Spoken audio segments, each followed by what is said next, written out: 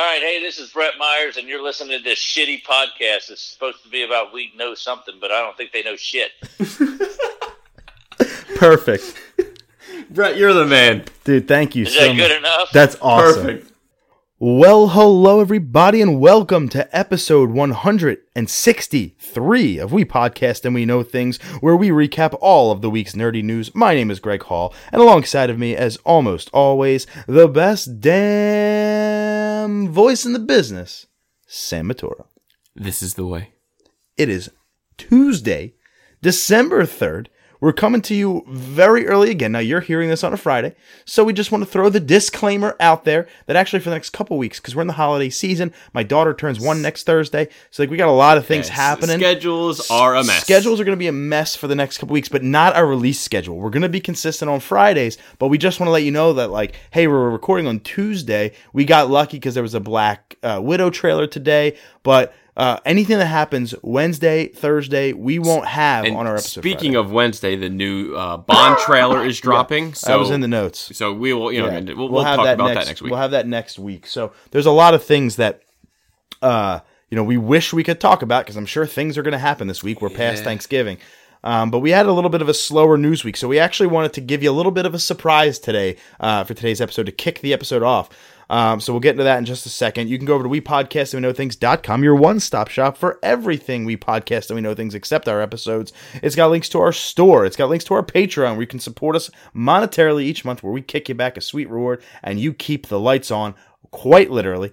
And then also links to our Twitter, which is at Greg Talks a Lot and at Samuel Matoro, at We Podcast and We Know Things on Instagram, and We Podcast and We Know Things on Facebook. If you don't want to remember all that, just click the link on the website. It'll take you right there. Send us an email. Ask us any question. We'll answer them all on the air. We podcast and we know things at gmail.com. And as always, thank you so much to our brethren in the We Pod squad, the Ion Ryan Show, who made his triumphant return today after a month's hiatus. He's back. So on Tuesday, the 3rd, you can go to our feed, check out that day, and you can listen to the newest Ion Ryan Show podcast just a couple days before this one drops. It's nice to have him back. And as always, MRC Tech presents The Last Podcast and all of his side shows, all of his streaming content. We appreciate everything Sean does. So Sean will have a nice little project coming up to him. He'll be busy for quite a few hours. After this little surprise, Sam and I are going to have the full episode, and we're going to talk about that a little bit there. But for the third time, a returning guest on our show, Sergio Anello of the Early November, Everyone Knows, and now, as you're going to find out, a new name. It's not complicated, though. It's just a normal name. Sergio Anello is going to join us for his third interview ever on the podcast. And we thought, what better time to bring it to you than now? Because he's got some new stuff coming out and he wanted to talk about it. And the odds that a song comes out today, so it just works out perfect. Yeah, what we're going to talk about in this interview, because we just wrapped it up. So quite frankly, this is future Greg and Sam, who have already had the interview. We just wrapped it up, and the song that he's dropping is actually out right this second. It drops the same day as this podcast, so you can go check it out. But we do talk about it on the interview, and we will have links to it on our social media right now, so go check that out. But without further ado, here's about a 25-minute or so interview with Sergio Anello of the Early November and his solo project under his name, Sergio Anello. And then we're going to be back with a full episode. We're talking trivia, some Black Friday stuff, movies, TV, gaming, picks of the week, CGC Spotlight, all of it. But we wanted to bring this interview first. Enjoy. And as promised, joining us now via the phone, which is a little weird for us. We're used to doing face-to-face interviews with him, our good friend from Everyone Knows, and you definitely know him by now, Sergio Anello. Serge, how you doing, buddy? I'm doing really good. How you guys doing? Not too bad, brother. Not too bad. It's nice, very nice. It's so weird not to see you here. I know. We miss you. I miss you guys, too. I felt like I had to get this, professional level on me because we're on the phone. I'm on an interview of some sort, with a job. Yeah, do you have a suit on? I do. I have a full tuxedo. Tuxedo. Damn. You have to dress you up got for the us. job. You got the job. Top hat and monocle and all. Fuck yeah, that's awesome. So what you been up to, man? It's been a very busy, fantastic, wonderful, weird year, and I wouldn't have it any other way, I guess. Yeah. Obviously we're not just bringing Serge on just to bring him on. Of course, you're always welcome on the show, but we figured, hey, listen, if you're going to come on, you're going to spend some time with us, you're going to take some time out of your Tuesday night to hang out with us too. There might as well be a reason. So tell us a little bit about the reason you're on the pod. So this Friday, which I believe is December 6th, correct? Mm-hmm. The day everybody's here in this interview. I will be releasing my first Christmas original single, which I'm very excited for, called Santa for What It's Worth. Is the for what it's worth in parentheses? It isn't. It's Santa, for what it's worth, as if it's the beginning of a letter that I haven't finished for a title. Okay, now what made you want to make a Christmas song? Weirdly enough, so here's the thing. I absolutely love the holiday season. I naturally, when it gets cold, tend to get them winter blues that a lot of people do. And one night I was just sitting around and started humming a melody, and something came to me, and I was like, I want to record a Christmas song. So I got with Ace Enders at the Lumberyard and my early November brother, and was like, dude, I want to record a Christmas song. What do you think? And I basically weirdly sang it a cappella to him without any music that I had in mind, and he was open to the idea, and something wonderful, at least to me, came out of it. I'm really excited. We have both heard the song, and we can definitely agree. It is absolutely wonderful. Hey, if it wasn't, we'd be like, nah, we're busy. We can't do an interview. It's catchy as hell. It's so catchy.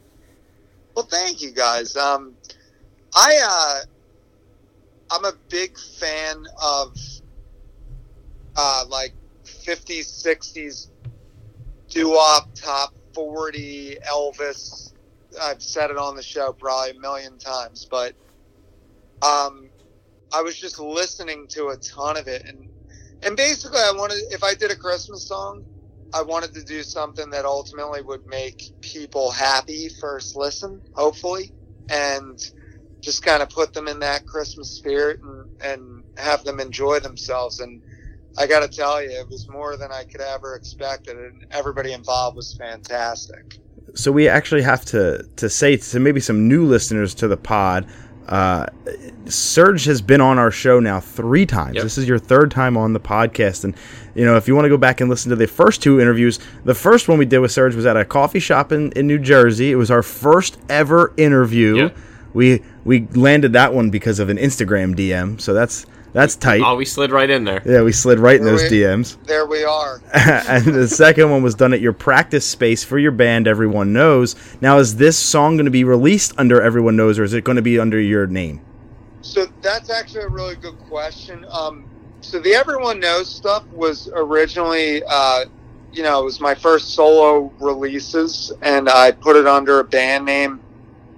For no rhyme or reason, maybe I was just, at the time, thought, like, separate my name from the project and see what people thought. But from here on out, the original Everyone Knows record that's called Tell or Be Told is going to be re-released just under my name, and future music, including this, will be released under Sergio Anello. Still a lot of the same people involved in it. Everybody since that project started is still very very hands-on, including Ace and all the guys at the studio, and Nate and Joseph Paula and the guys that have been playing with me.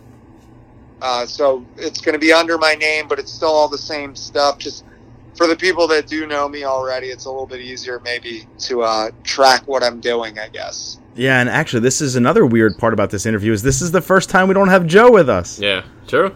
I know. I love Joe. I mean, listen, life gets busy, especially this time of year. Yeah. So, me and Joe have been trying to get together as much as we can. Yeah. And And again, for our listeners who may not have heard of you before, your claim to fame is you play bass in the early November. You just went out on a tour with them to support Lilac. How was that? How's the body holding up?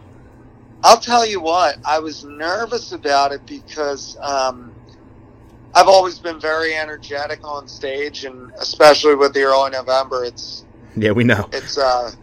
It's just my thing, I guess. Yeah, that's what drew us to you when we were 12 and 13 years old. Yeah, so weirdly, I felt really good. Like, I felt loose and happy and energetic, and after the tour, I was totally broken down for about 2 weeks. I got really, really sick just from, not sleeping and not eating right and having too much fun. But ultimately, what a great time. I wouldn't pass it up. That's awesome. It was fantastic. Yeah. I'm so mad that I missed the tour. I was in Baltimore when you guys came to Philly. No one was more pissed than me. Dude, I'll tell you, it was fun. I wish you guys could have got it. Obviously, I know you guys got a lot going on, too, at this age. You know, everybody's got things they have to do and families. But we had such a good time. And, I mean, at the end of the day, I love all those guys. And it's always kind of like riding a bike when we get back together. Now, because Philly was the last show on the tour, right? Philly was the last show on the tour. So that's actually a funny story.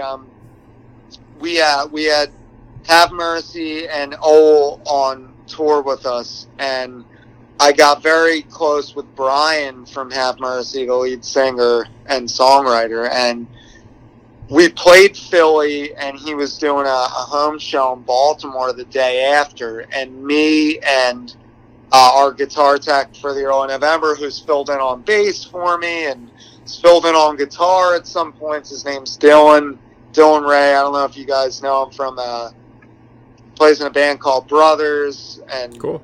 Old North State, but he came out and played with me in Baltimore, and I was so sick, and he was so sick, and I had no voice at all. So damn. I apologize to Baltimore for my shortcomings, but we had fun. Back to your solo stuff. We want to keep the focus on that. I know you talked a little bit about kind of just walking in and saying, hey, we want to do this, let's do it. But when you talk about the lyrics, how'd you come up with like the premise for the song and like your writing process? It's very weird. So like when I write a song, maybe I don't always have the exact idea in mind. I kind of like, I could be anywhere and like start humming something to myself, or like maybe one line comes into play. But when it comes to this song, I guess the best way I could describe it comes into play with this whole time of year for me. Since I was 18, I would be on tour very consistently, and by this time of year, tour would slow down and winter would set in, and I would get a little bit of that, like, that winter blues, didn't know what to do with myself. And yeah, you went into like a funk. Yeah, a little bit of a funk, and though I love the Christmas season, I would tend to, I don't want to say get totally depressed, but I would get a little bit bummed out by what was going on, and it's natural. The older you get, you start reflecting on the year that has passed. Yeah. But with this, it was kind of an idea of acknowledging all the things wonderful maybe that happened in the past year. And though you still fell short of your initial thoughts or goals or ideas, you're ultimately happy with it. And it was written in a sense as a plea to Santa to say, don't be so judgmental on everybody. They're out here trying their best at what they're doing. And it was a little bit tongue-in-cheek and fun, and I wanted it to be lighthearted. Yeah. Ultimately, I think it came out that way. Yeah, the vibe of that song definitely comes across. I mean, you start off right with this catchy piano tune that kind of carries the melody all the way through the song, and you can kind of get the idea early on in that song, like, all right, we're in for a treat here, because it's not going to be like Santa Baby or these other kind of slower, depressing songs that you can listen to at Christmas time. This is one of those catchy, upbeat, albeit with a like you said, a different kind of message, but still that fun Christmas song that my wife and I were literally dancing to in our bedroom when you sent me the song to listen to kind of before this interview. So, I mean, it is in our Christmas rotation immediately. Well, right off the bat, I absolutely love that. I got to give a lot of credit where credit's due. First and foremost, Ace is just a great friend for making this happen so quick. And then Nate Sander, who plays in the early November, is an absolute genius when it comes to playing everything. And I'm not a piano player by any means, but I was easily able to sit down and show them how the song went and what I wanted and kind of give them the idea. And we all just ran with it. And within a few hours, we were on to what ended up being this fun song, at least in my opinion. Yeah. And I think ultimately when people hear it, it'll make them happy, for a lack of better words. Yep. Was that the fastest the songs ever came together for you? I think studio-wise, yes. Like when I did my first record, I was very particular on what I wanted and every little detail, and over maybe what's the word I'm looking for? Like I was over just overthinking specific with every little thing that I wanted. But with this, it was so carefree and lighthearted, and I think that's sometimes you have to remember, like, you're playing music because it's really fun, and it should make people have fun listening to it and just kind of roll with it, Yeah. So anything else before we kind of transition a little bit? Anything else you want us to know about the song or anything else like that? So the song's going to be released this Friday. As you're listening to this right now, guys and girls, it's available. Yeah. So if you're listening, it's released now. You can hear it now. All of the past stuff I've done, again, it's going to be released under Sergio Anello with all the same people involved, just to make it a little bit easier to find.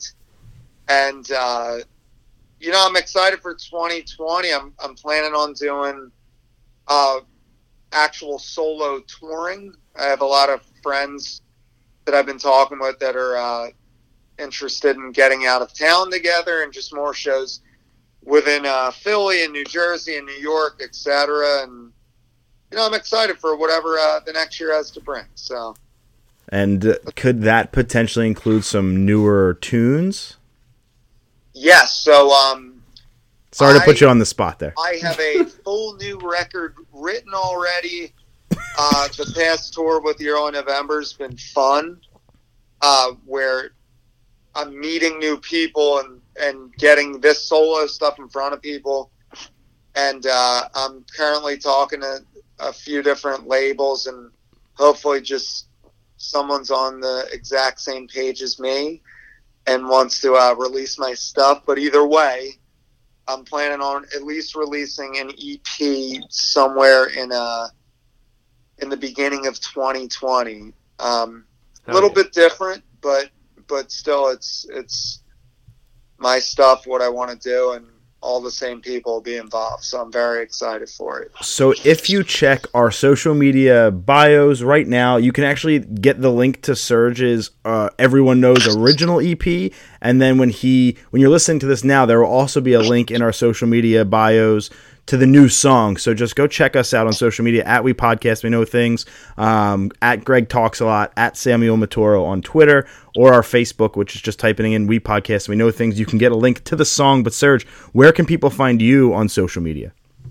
So I had the Early November site, but being that I'm going to move the Everyone Knows site, but being that I'm going to move everything under my name, you could follow my music journeys or endeavors, if you will, under Sergio, Sergio _Anello, ANELLO, on Instagram. And you'll see me either on tour with my own stuff or the Early November or new releases. But people that are following the Everyone Knows site, I am going to shut it down just to make it very streamlined. the I don't know how to say. What would you say? The world has a lot of stuff thrown at them day after day. Yeah. I want to just make it easy to figure out what I'm doing and where I'm at. You got any Christmas plans lined up this year? Yeah, it's going to be a lot of family time. Christmas is big around my house. Yeah. My parents have a very small, loving home, and we fill 1 million people in here, and Awesome. the Italian 7 fishes, and my mom does Christmas and That's Christmas how we do, Eve Serge. and That's New how we Year's do and it. everything else. And I'm playing with the Early November in AC on New Year's, which I'm very excited for. Oh, that's Oh, awesome. that's awesome. Yeah, they're doing a show at NAC to kick in the new year, so that's pretty cool. Oh shit. All right, so we're at our favorite time of every interview, which is our rapid fire segment. We whipped this out about 1.5 years ago with Frank Stanchek of Classic Game Junkie, and it's been a hit. Everybody seems to love it. So what Sam and I do is we come up with the most random questions we could possibly think of that have nothing to do with the actual interview, and we ask you these questions. Now, our ask is that you answer these questions as fast as humanly possible, first thing that comes to your mind. Cool? I will do my absolute best. All right, we got 11 for you, and Sam and I are going to alternate asking them. All right, I'll Okay. start us off. Favorite Christmas song? Elvis Blue Christmas. Okay. Least favorite Christmas song? There's nothing that bad that I hate, so I'm just open to them all. Okay, I like it. Favorite track off Lilac? Oh, that's tough. It's a whole record. Yeah. I'm going to go with this. To me, it's a whole concept of a record, and I like to listen to it straight through. I know that's very, biased maybe, but whatever. We'll let it slide. Listen, to break off the rapid fire thing for a second, Sam and I did a full comprehensive review of the record on the show, and we chose that we could do our top 3 songs off of Lilac, and I listened back to it recently, and when we're going through and we do our top 3, we named 7 songs. So we tried to keep it to 3, but we were like, yeah, there's more we love. We just have to throw it up to the. So I get where you're coming from. It's tough to nail down a favorite. Yeah, and in my defense, too, and I think this goes for a lot of the guys, or if not all, that are involved in the Early November, songs on the record are never referred to by their actual name by the guys in the bands. So if I said something, it probably wouldn't be the actual title of the song. That's fair. Yeah, that's cool. That's I a like little that. inside baseball. Yeah, I like that.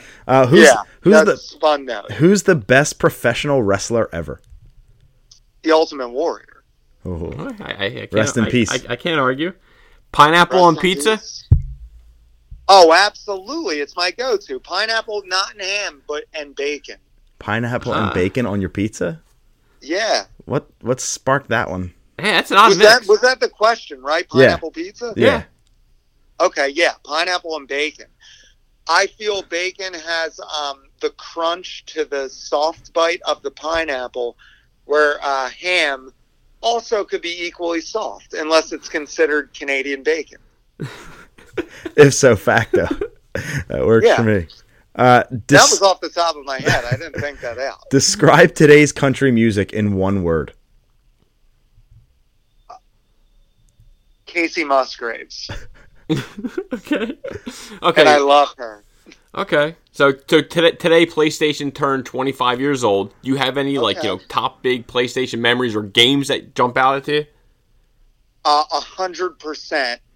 It was WrestleMania, and I can't remember the year, but I was getting my first Holy Communion, so I imagine 10. So that's 25 years ago. And my aunt bought me a PlayStation and the WrestleMania game, and I loved it. That's cool. What's the best thing you watched on Netflix this year? Shit, that's tough. I've been watching a lot of TV since I've been off tour, which is very lame. It means I don't have anything going on. But the most recent thing I watched, which was actually last night, was... what is it called? The Search for Sugar Man? I never heard of that. Yeah, I one. never heard of that one. I might be saying the name wrong because it was that soon, but it's great. I have to check great. that out. All right. I'm always late to the party on TV shows and stuff. Yeah, there's just too much shit to You just watch. named one that we never heard of, so. And I loved El Camino because I'm a Breaking Bad fan, and we've talked about this before. Yeah, we did a 45-minute El Camino spoiler cast. It was very good, very good. But it was better than I think we all thought it was going to be. Exactly. I mean, it left some things hanging, but that's I guess that's a good story, right? Yeah. It makes you want more. How about the worst fast food chain? Oh, the first thing that comes to my mind is Carl's Jr., but I don't even dislike it that much. You're such a positive You guy. just love everything, Serge. You're such a positive guy. I'm so negative it's terrible, but I think naturally I want to be positive. What is this one's a heartbreaker for me when I think about it. What's one thing that you collected as a child that you wish you still had? It's funny you say that because my mother still has everything that I have, like everything. Nice. But I'm obsessed with like moving figures, like Christmas figures specifically, which she puts out still, like the animatronic ones. Yeah, the animatronics. Animatronic. That's the word. And I love marionette puppets. Oh, there you go. Did you have an active collection going when you were a kid, or this is like your mom's collection that you like were fond of? It was passed down. No, so my mom would get off track a little bit. When I was young, I used to think like animatronic puppets cost like $1 million because probably they were like not super affordable maybe at the time. Yeah. And my mom bought these two. One is an elf and one is a Santa Claus, and they're literally sitting out, and I stare at them move. And I also had a Howdy Doody 3-foot marionette puppet that I got for Christmas one year. I'm very obsessed with them, and I'm deathly afraid of puppets at the same time. Nice. Great miscs. Yeah. Okay, this is the last one, I believe. Yep. Best song to come on at a wedding. I gotta go with Elvis again. Only fools rush in. I'm more of a shout man. Yeah, that's the song that jumped out of my mind. Yeah, I'm a shout man. I'm a sap at the end of the day. I'm a crier, so like anything that's gonna touch an emotion. Are you like the dude who doesn't really know the bride or groom but still cries at the best man speech type of guy? I am the guy that you're lucky will go anywhere, but when I do, I'm usually sentimental because those people mean very much to me. Yeah, oh my God. I'm like the dude who I don't even know who these people are, but it touches a string. It hits me. And I'm like, it's such a beautiful story. Oh, yeah. Like I'll see a puppy on television and tear up by myself. I'm not going to make pretend. I'm a sucker. I'm a real sucker. I would say I'm more of a sucker towards animals more than human beings. Exactly. Yeah, Sam was at my wedding. Yeah, I agree with you guys there, but don't get me wrong. When something hits me, oh man, I'm a sap. Yes, I am a sap. Sam was at my wedding, and his words were "fuck these guys," so that worked out real well. Was it? No, I was gonna say they were my words. I thought my words were "had the car running." That's right. That's right. All right, Serge. Thank you so much for coming on for a little bit, hanging out with us. Guys, it's always a pleasure, and thank you for having me. Yeah, hang on the line for just a second, and now back to your regularly scheduled podcast. The next interview, let's be in person again, please. Thanks. And we're back after that interview. Again, Serge, thank you so much for coming on the show. We really do appreciate it. What a fun time. I love talking to him. Dude, I told him I miss him. Yeah. I'm pissed it wasn't face-to-face. Yeah, that was our first interview with him, not face-to-face. We're lucky enough to call him our friend. You know, we've had adult beverages together. We've hung out at some skanky bar in New Jersey and saw him play live there. It was a lot of fun, and he's just a great person to be around. He's real. I love him. He's a real dude. Yeah, and we tried to get him to say, like, you know, not even like his least favorite Christmas song, and he couldn't even do that. Yeah. What a nice guy. Yeah, he is just a sweetie. But we hope you enjoyed that interview. Now on with the rest of episode 163. We're going to start with trivia. It's 7.5 for me, 2.5 for Sam in our race to 11 win by 2. We're going to then talk about some Black Friday, Cyber Monday stuff. We're going to start with movies tonight. We've been doing gaming a lot up front recently because of Pokemon Sword and Shield. Yeah. But that's going to take the third spot this week because after movies are going to be television, then gaming, and then the CGC Spotlight for Sam, our picks of the week, and we will get out of here. But let's start it off. Trivia, first to 11, win by 2. I'll start it off. Which pro skater was not in Tony Hawk Pro Skater 3? Do you need a list of skaters? What the? I could literally just name a skater. A pro skater. It's someone we know. It's not Joe Jamingo Kebab. It's a skater. I do have if you want. I've made a list. You could do 2 things. I give you 4, and then if you guessed it wrong, there's a follow B to get you half a point, or I can hand you a list of names, and one of the answers is on here. So you tell me what you want. Well, I like that you're going different than just a normal one. Yeah, give me the list. So who is not on in the? Yes, just like a Tony Hawk game. So there's in Tony Hawk Pro Skater 3. There's Tony only Pro Skater one. 3. Yes, Pro Skater 3. there's only one person on there that's not in it. Musk is in there. Hawk is in there. Bobby's in there. Raleigh's in there. Costin's in there. Mullen, Cab, I think is in there, and Bucky's in there. It's Bam. Incorrect. Is it Buck? Bob Burnquist. Bob. He was in 1 and 2, but he was not in 3. Huh.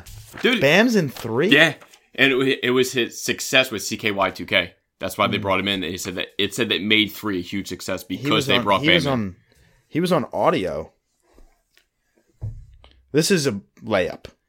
Dude, Greg, I expect you to get this one. Like I was like, all right. No, your question is a fucking layup. Like it's a layup. Like you should have slam dunked it, or I. My question to you is a layup. Okay. For you, I thought this was a layup for you. You're not going to believe. That's paper. That's fine. You're not going to believe that it's a skateboarding question. Okay. No. Wow. Okay. Yeah, you're not going to believe that it's a skateboarding question. Cool. This is also a timely thing, but you'll know it. It's a different answer now. The answer now is Supra. But back when we skateboarded in the Tony Hawk Pro Skater days, what was Chad Muska's shoe sponsor? Chad Muska. I could tell you his board sponsor, but you'd know that. I have a shoe label. I kind of just want to say it, but I want to. It's between 2. Has to be.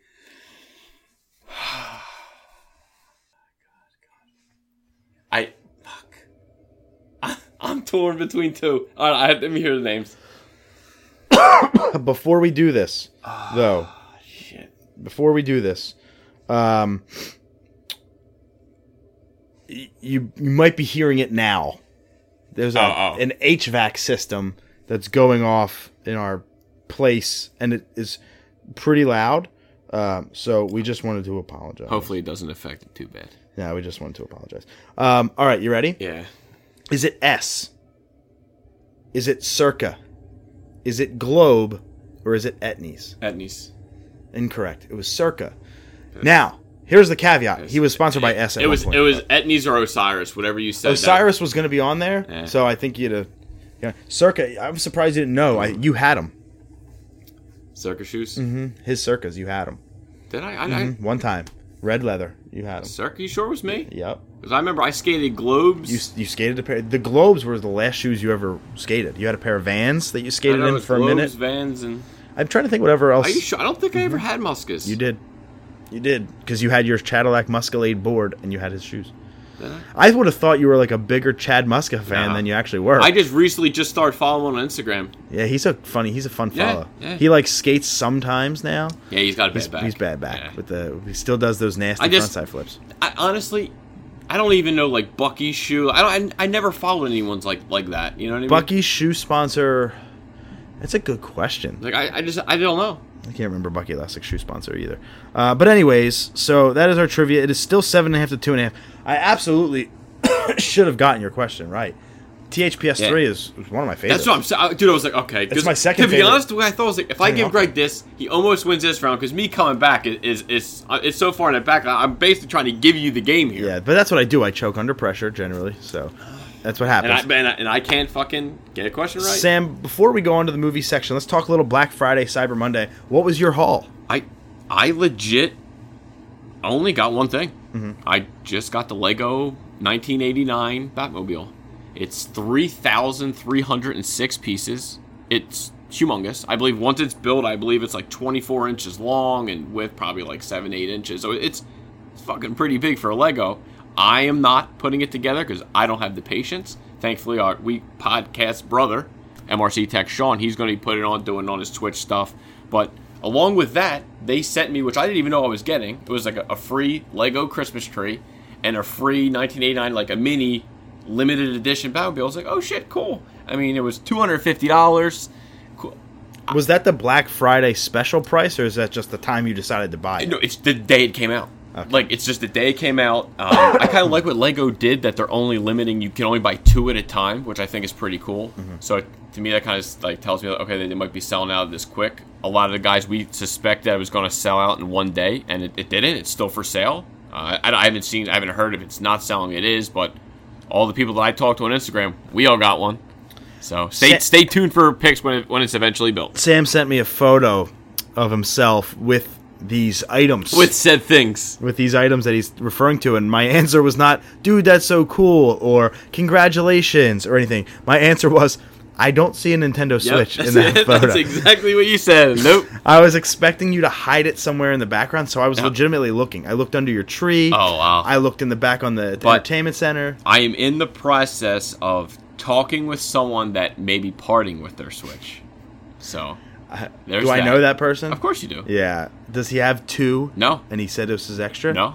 Oh, okay. So, I also know somebody who has an extra that they're looking to get rid of. Well, I just would never buy one used. No, I was going to say, well, if so facto, depending on pricing condition, hook him up. Hook a brother up. That's all I'm saying. I have a feeling he'd give it to you for nothing. Oh, not to keep, but like our laptop situation where we had to give it back after a while. That's what I would think would be the same. Or I could do like the Microsoft thing. I do like a rent to own type of deal. Oh, think about that. $1 a month for 300 months. No, I mean, come on. I'll at least start with a bone. I'll throw in $10. Damn, but you won't go buy a goddamn Switch at that point. Holy shit, I would do that. You want mine? I'll just go out and buy a new one. Eventually, I'm going to capitalize on that. Yeah, I'm waiting patiently for the day. My Pokemon Sword is still in its seal. So, like, if you want to, I will let you just have mine to play for a while. You don't have to go out and buy the game. And here I thought that you were going to kind of open it up and, catch all, get their Pokemon so you can kind of converge and get everything. Yeah, but Jim Nuige, or Neugebauer, I think. I can never pronounce his name, known him for 10 years. He's playing Sword very actively, and we trade so you're a couple days a week. I am 35 away from filling the decks completely. Shit. And 31 of them are Sword. So, wow. I'm so you're waiting for him to catch them. I'm sorry, 30 of them. I have 5 Pokemon left to catch in Shield that I can, and everything else is Sword. So I'm just waiting on him to kind of catch up to where I'm at, and he's well on his way, so just I will have my decks around. I can't even do it right now. Hanging around. I will have my decks filled hopefully by end of year. I hope by end of week. But then I can get my shiny charm and go shiny hunting the real way. I'm sitting there like an idiot for 3 hours last night trying to get a shiny score bunny without the shiny charm. No, I didn't get it. The odds are 1 in over 5,000. I ain't doing it. I can't do it. But I tried. What if you? I just tried. What I if you see him wild? Oh my God, there he is, and he teleports like Abra. 2 reasons that will never happen. Number 1, you throw a Master Ball. Number 1, he's a starter, so he won't appear in the wild.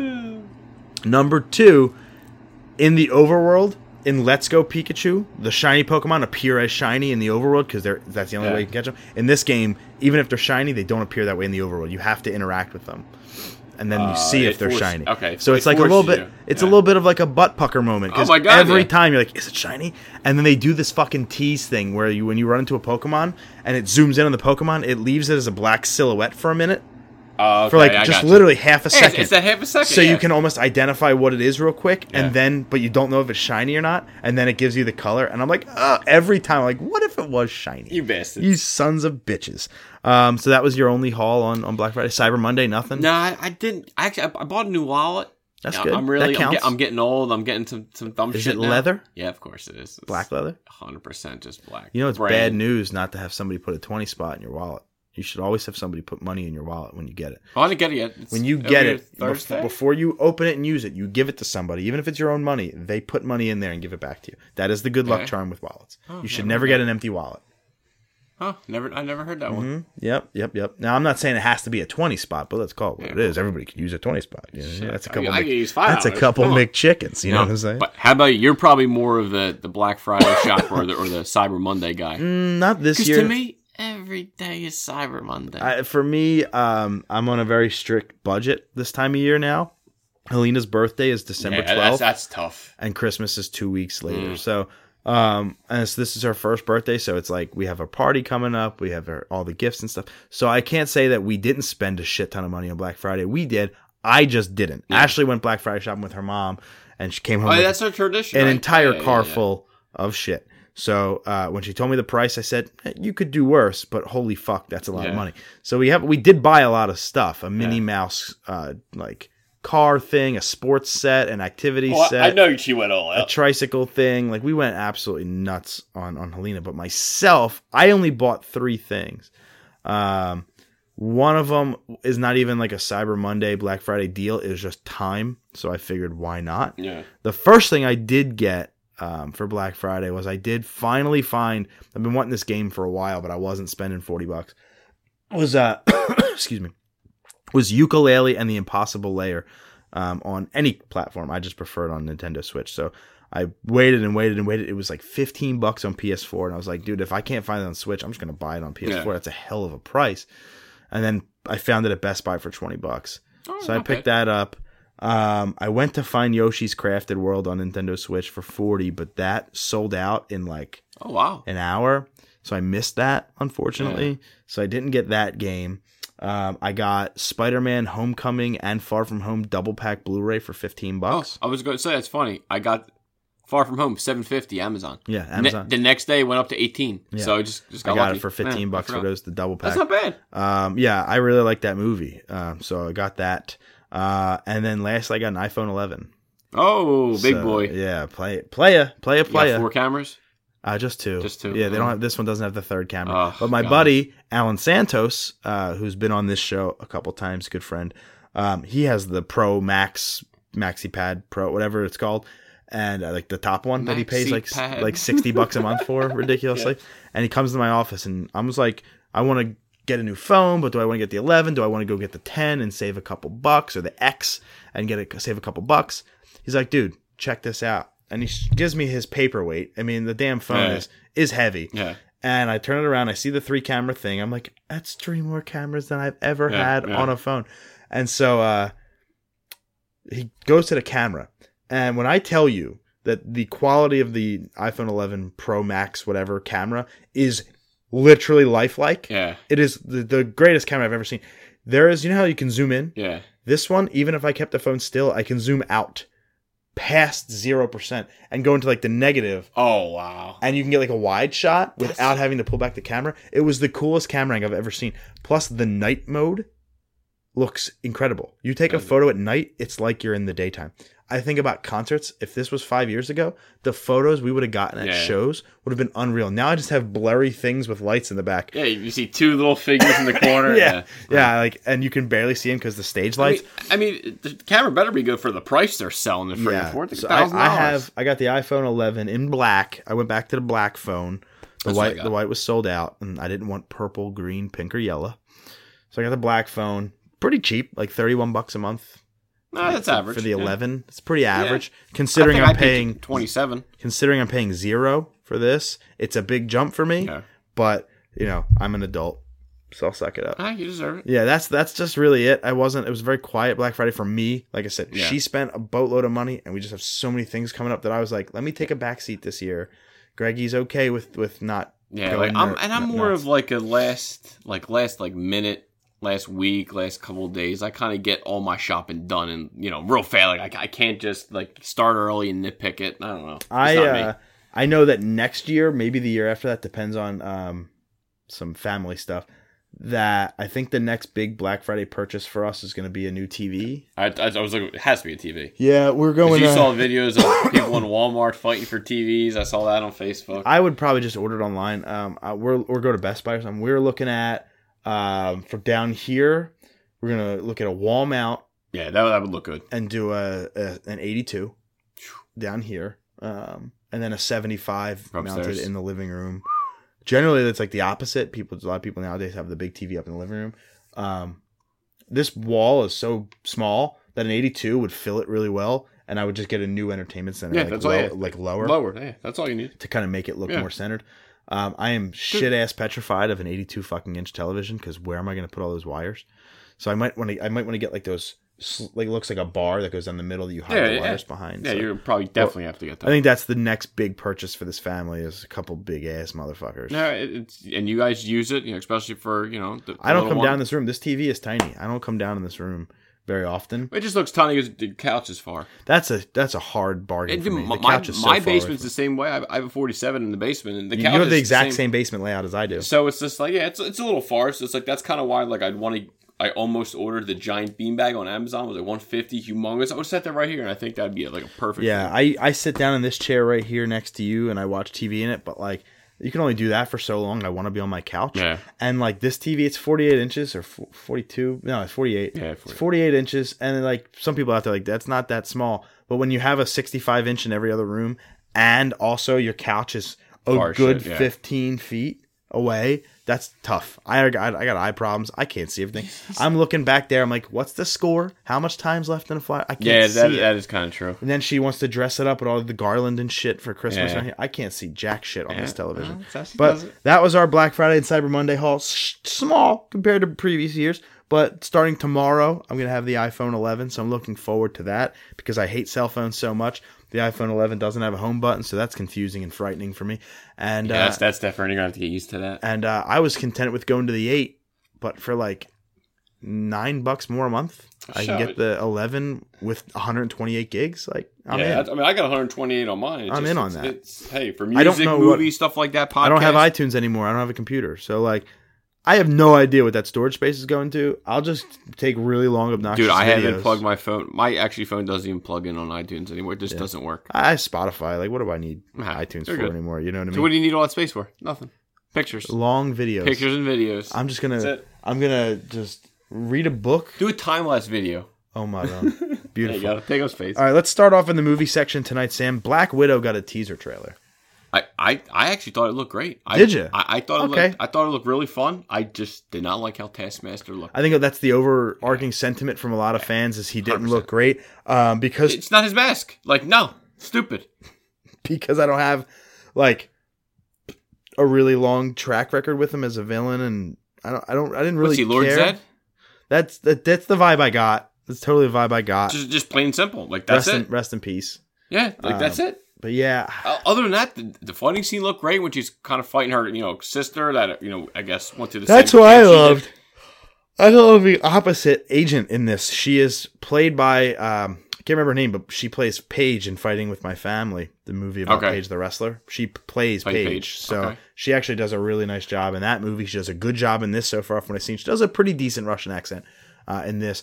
I liked it. It was like a sister cop drama buddy thing almost, that was like where I got the vibes from. Now, I forget the timeline. Is this pre-Infinity War? Because they're going to show a scene from that they're going to. I guess they're going to show us Budapest because one of the city I saw Charlie. He said that one scene that it's in Budapest, that one statue or whatever. But one thing was a lot of people were saying what Red Guardian that was David Harbour with David Harbour. That was funny as shit. That looks funny because if you don't know who Red Guardian is, he is. Russia's Captain America, like the same thing that did the Cap. That's how he turned out. But now he's a little overweight, and that they even said it. He's like, "You got fat." And he still fits in his suit. I kind of can't wait to see him and Taskmaster kind of go at it because if you know Taskmaster, he mimics you. Mm-hmm. All he needs is like 30 seconds, and bam, he knows your moves and he copies you, and that's why he's super tough to take down. Yeah, I got a lot of Mom the Meatloaf vibes from David Harbour's character. Okay. I can picture him being like the superhero that like retired. Like he's almost like just sits in like his mom's basement. Like I'm trying to think, like the guy who eats the hair.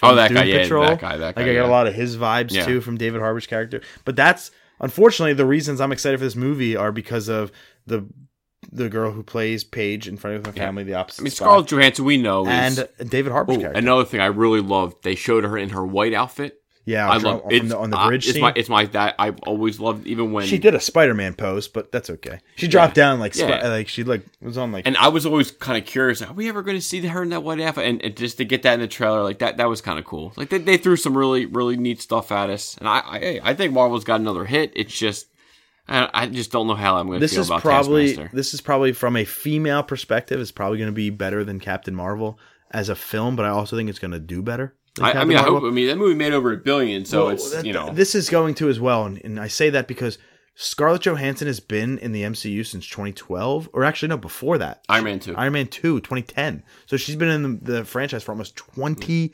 years, or almost 10 years. I mean, her solo film is definitely a long time coming. But when you think about it, she's been in there so long, whereas Brie Larson, her first introduction into the MCU was this movie. There was no Captain Marvel before the movie. So there was like, people were like, who the fuck is this again? Even though she filmed her scenes at Avengers first, like, it was weird, yeah. People were like, do I even go? They didn't know that. And like, Avengers came out after this movie. So it's like, do I go see it? Do I not? Now, it did very, very well. But this is Scarlett Johansson, number one. She is the highest paid actress every year in Hollywood. She's extremely well known. She's extremely well liked. We both love her. Yep. She's playing a character that, unfortunately, if you've watched Endgame, you kind of know how it ends. But like, for her character, and besides, like, it was Endgame. We had Spider-Man. It's like Black Widow. So it's like it's the first MCU film since July of last year. Yeah, so people are kind of like, getting the itch again. We're missing it. We haven't got our Marvel fix. So I mean, hey, I think it's going to do fantastic. I just like me. I just heard a lot of people complain about Nightwing, Taskmaster. I think this is going to outgross Captain Marvel. I think it'll be close. I hope it does. I hope it does. I hope it does great. I think it'll be close, but I think we're going to get that. Speaking of movies that did over $1 billion, Todd Phillips speaks directly to IGN UK about a Joker sequel. We've gone back and forth about, is there a sequel? Is there not? What's going on here? And Todd Phillips sat down with IGN UK, and here's the quote. To quote, well, there was that push even before Joker came out. A movie does that kind of business and became that beloved around the world. They had just talked to us about it. Joaquin and I had spoken about it anyway, as far back as when we were shooting the movie. But in all honesty, we haven't gone much further on it. Even Warner Brothers hasn't. I think they're just giving us time. And if we can figure it out, and Joaquin's down to do it, then we would do it. We just haven't gotten near that yet. So to me, that says inevitable, but still nothing official. Yeah, I like we both said in past podcasts, rather let this one be a standalone. If Todd Phillips wants to keep doing these DC black labels, just, again, pick another villain. Leave Joker alone. It's getting a sequel, though. I mean, hey, with that much money, the studio they're throwing money at them right now. They're just getting money thrown at them. And I think eventually we can only take so much. But then again, I don't know, Todd Phillips he made a boatload from the Hangover trilogy, so he really don't need the money, to be honest. No, I don't think anybody in Hollywood needs the money. Yeah, but I don't know. I just really hope he just sometimes it's more than money. Yeah, just don't do it for a paycheck unless you guys come up with some crazy ass story that it can tie in with Robert Pattinson's Joker. Because why do it? Why continue a sequel if you're going to cast or have another Joker cast completely in another movie? Just leave it one and done. I would hate for them to have this one come out. It was loved by most people. And then the second one comes out and it's dog shit and it gets reviewed like shit. Then you kind of it just leaves a bad taste in your mouth. Listen, man. Some people, believe it or not, don't just do things for the paycheck. There are passion projects, and this sounds like something that Todd Phillips is very passionate about, and maybe he just wants the film made. But what this interview and what that quote told me is that he doesn't have the idea yet. Yeah, it's not there. So I don't want a sequel if the idea wasn't already around before the first movie. To me, I write the movie with a trilogy in mind where I have the next stories already in my head and I can build it off that. I don't just come up with something. Yeah. When you already have the first one made without the second one in mind and you come together at the writing table, that's where bad things happen. Yep. That's where bad movies are made. It's when they're just kind of thrown together because you think, oh, the first one did well, let's make another one, as opposed to writing the movie with the sequels already in mind. If that was the case, I'd feel a lot more confident about the quality of the almost probably inevitable sequel. Switching to another Todd McFarlane says that the Spawn reboot film is going to happen. He says it's more when, not if. And he has some friends that want to help make that happen if a studio's not there. Yeah, I mean, that's very vague. He said no matter what, we will get a Spawn movie. We just don't know when. Obviously, we all thought it'd be a little sooner that they'd be filming already. Yeah. Or doing who got cast as Spawn again? Jamie Foxx. That's right. So I mean, we got a big name to play. It's just they can't lie. If the studio can't agree or just having creative differences, just. I would imagine it's more about the content of the movie because the first one was very dark. It was very 90s, but it was very dark. Saying, I think the studio wants one thing. Todd wants to keep it dark and gritty. Joker was albeit met with some criticisms for being as dark as it was. Yeah. I don't see that. I didn't think it was actually as dark and as violent as some people made it out to be. But Spawn is a very, very like mysterious, dark, broody, pretty fucking violent character. He's almost like the Punisher in that way. Yeah. And the Punisher doesn't have a home in theaters. The Punisher's a home on Netflix. So like I can see that studios aren't just jumping in this day and age. Unfortunately, we're a little soft nowadays. Yeah. I don't. Maybe the studios just aren't jumping at it. But I think with a guy like Todd McFarlane, who has the history, the reputation, B the standard of quality, and he knows the people that get the job done and the people that would back him. And this isn't like somebody else who has the rights, who's making the film. He created Spawn. Yep. Who else can tell a better story? So he's got all the clout. It's just about trying to find that right partnership. Yep. And I appreciate him waiting on that. Rather than just releasing shit. Mm-hmm. Yeah. I appreciate the fact he wants to wait for quality, because a Spawn movie, as much as I didn't love the first one, I did love John Leguizamo's character, the clown. I did love that. I actually liked how Spawn looked in that. Very dark, very gritty. But I actually appreciate that he's going to sit on it and make the right film, which makes me excited to see the film in the first place. And it was Keith David voicing him. Was it? How did I not know that? I believe it was Keith David. Holy shit. The Rise of Skywalker is projected to earn $175 to $200 million domestically. That would put it right there in line with The Last Jedi and The Force Awakens. I don't think that part is necessarily news. But coming off maybe the controversy that is The Last Jedi, what I think is news is the ceiling. We've talked about this a little bit before. Does this film have a chance, and I think the answer is yes, to be the highest grossing film of all time? And if not the all-time beating Endgame, does it have a chance to outgrow Seven? Seven was the first Star Wars movie in a decade, and it's picking up this new trilogy, so it's tough. But this is ending the Skywalker saga. This is a big deal. I mean, I don't see it beating Endgame. It's got our $27. It definitely does. I just don't see it beating that, but it's definitely going to be up there. It just after 8. Can it beat Episode 7, which is the only other thing out there besides? I mean, it could beat 8. And it's crazy. 8's not that far off from 7. That's how well Star Wars movies do. Don't get me wrong. It's just, how bad did 8 leave that taste in your mouth? Because 8, a lot of people, I know. Here's the counterpoint. Even Sean said it. He goes, now after seeing it, I'm picking up more of the flaws. But like, counterpoint, 8 feels like forever ago. That movie feels like it came out last year. It came out, to me, it feels like it came out 5 years ago. Wow. Yeah. All we had in between was Solo. But like, it feels like forever since I walked out of that theater at 8:30 in the morning, sat in my car, and did an Instagram video saying, guys, I just saw The Last Jedi, and it was meh. And I stopped the video. Yeah, and it's a movie that I don't even know that if it ever would be on the rotation. If it would do it, I'd pick out certain parts or watch certain scenes and just kind of jump, hop, and skip. I don't know. I think I'll go with like never seeing it again. I think unfortunately I will have to watch it before we go see 9 just to get the recap side of it, just to like pick up the characters again. I don't even know if I bought it on Blu-ray yet. It's on Netflix and Disney Plus. It's coming on Disney Plus this month. So I'm completely fine with not ever buying it. Owning it in the physical copy. But I do. It's right there. So yeah, I definitely like to own everything. If I'm going to start, I'm going to finish the collection. Just not when it comes to The Walking Dead. No Time to Die, which Sam said earlier, is getting a trailer. It's out now, but it's not out now. So we haven't seen it yet because it comes out Wednesday. But by the time you're hearing this episode, it's out now. It's on our social media. Go check it out. There was like a 15-second teaser. Yeah, I'm hyped. And that was a pretty good damn teaser. I'm hyped. Dude, I love Daniel Craig as Bond. I really want you to watch Casino Royale. Like, I truly believe that is. Shit. I truly. Good call out. I was searching hard for a movie the other night to watch. And you couldn't remember it? I couldn't remember what movie. I said, I'm on here. I was on Amazon's Prime thing looking to rent it. And I was like, there's a movie Sam said to watch. Yeah, and I said I wanted to. And I couldn't think of it. And especially, us, like, we both know we love, like, poker and stuff like that, which it's so much about, like, it's included in the movie. I think Daniel Craig is great, and I think I can't wait to see him kind of go at it as a bang as James Bond. I have no interest. I have no interest to see the movie right now because I haven't watched Yeah, the Daniel you Craig don't, Bond film. you never see him as Bond, so how would you know? And so what is it? Casino Royale. It's like, I don't know the order, but it's like that. It's like Quantum of Solace. That's it. Quantum of Solace. There's like, I think Spectre. And then one more. And then This is only 4, right? Yeah, 4. And this will be the 5th. Skyfall. That's it. And this will be the 5th Craig movie. In the box office, pretty chalk.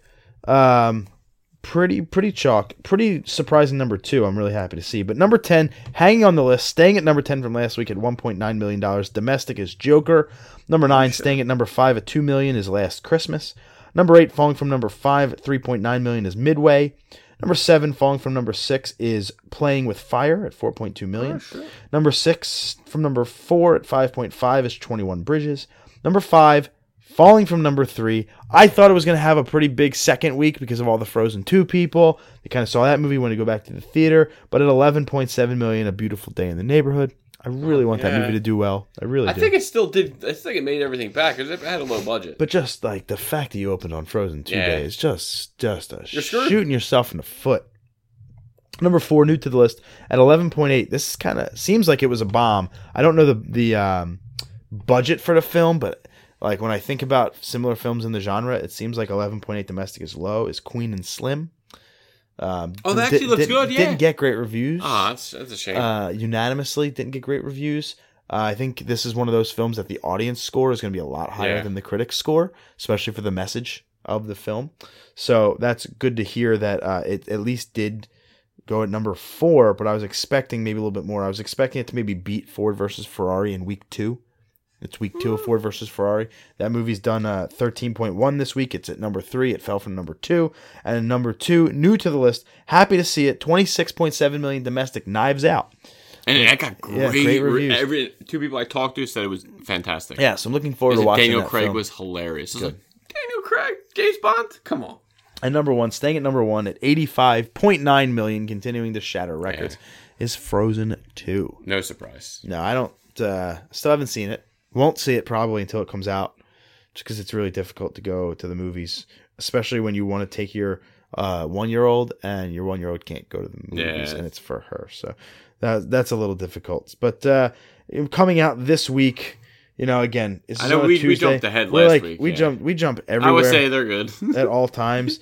But, go watch Beautiful Day in the Neighborhood. Yeah, we are at December 20th, which is Star Wars Rise of Skywalker, The Rise of Skywalker, Cats, Bombshell, Invisible Life. So not much coming out because of Star Wars. But again, I said this last week. Cats, you done fucked up. You coming out on a Star Wars week? You done fucked up. It's like, you didn't learn from the Die movie? Speaking of you done fucked up, as we move into the television section, saying, what are your impressions of the finale of Season 2 of Titans? Which is weird because both seasons came out in 2019. So if you wanted to put it on your list, you can kind of just say Titans. But what'd you think of the finale for Season 2? For overall finale, I really enjoyed it. Oh, okay. It's different than the critical reception for it. The only thing, I think they're going to tie into it later. You have a great fight scene of Nightwing, Deathstroke, and then Ravager shows up all in costume. I probably love it more just seeing Nightwing on live action. To me, that's like my friggin' favorite, and Brendan Thwaites is fantastic. And the actor that plays Deathstroke, he is freaking awesome. When he was first cast, I think I even said on the podcast that I don't say it. I didn't think it was a good cast, and he kind of blew me away. He's actually great. But it brings the team together to take down Taskmaster, Jesus Christ, to fight Deathstroke. There may be a death in the Titans. So him or her, I'll leave it up to you guys to find out or watch it. Other than that, some characters made some moves. Jason Todd was in it for a half a second, and he goes. So I was there. I know a lot of us were kind of hoping the ending would be maybe him dying or something like that to introduce Jason Todd Season 3. So that gets pushed back. Which is debuting in 2020. They did confirm it, by the way. So Season 3 is coming pretty soon.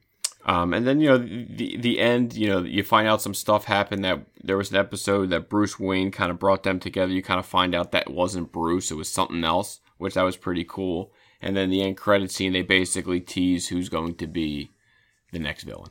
So overall, I enjoy, as a season overall, Season 2 is a lot better than Season 1. The episode is titled Nightwing, For all the Titans builds itself as an ensemble superhero series, it's also consistently great when focused on Dick Grayson. Yeah. Dick's debut as Nightwing and reconciliation with Bruce Wayne caps off a well-realized journey in Season 2.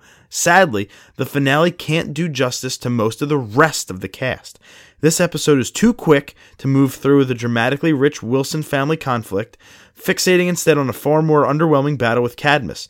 The finale pays the price for the show's insistence on trying to juggle too many characters and stories. 7-0. 6. They did have a lot of characters, and there were like some stories that are like I told in 2 episodes ago. Why would Hank leave Dawn? That was stupid. All his reasons were dumb. Him getting money. Some of that was kind of stupid, but overall, it was an improvement. He just done fucked up for leaving Minka. Yeah, but overall, I thought it was an improvement with from Season 1. What'd you think of the Harley Quinn series premiere? Yeah, spoiler free. Yeah, I gotta say no spoilers. I talked to a few people who heard some just to get a look. Like, where were you on this? Because for me, like it was different. Is it actually out on DC Universe? Yeah, it's out. Or just episode 1 is, and episode 2 this Friday. It drops as today. It's a hard R. Do not. If you have younger kids that Harley Quinn, my daughter loves it, and she's real young. Nah, skip this. This isn't your Margot Robbie Harley Quinn. No, this is that on like steroids. This is F-bombs left and right. There's blood, gore, people blowing up. Like it's pretty. The animation looks good.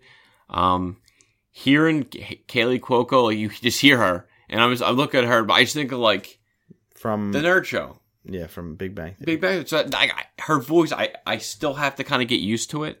I'm liking Alan Tudyk as Joker. Mm-hmm. He's a pretty good voice actor.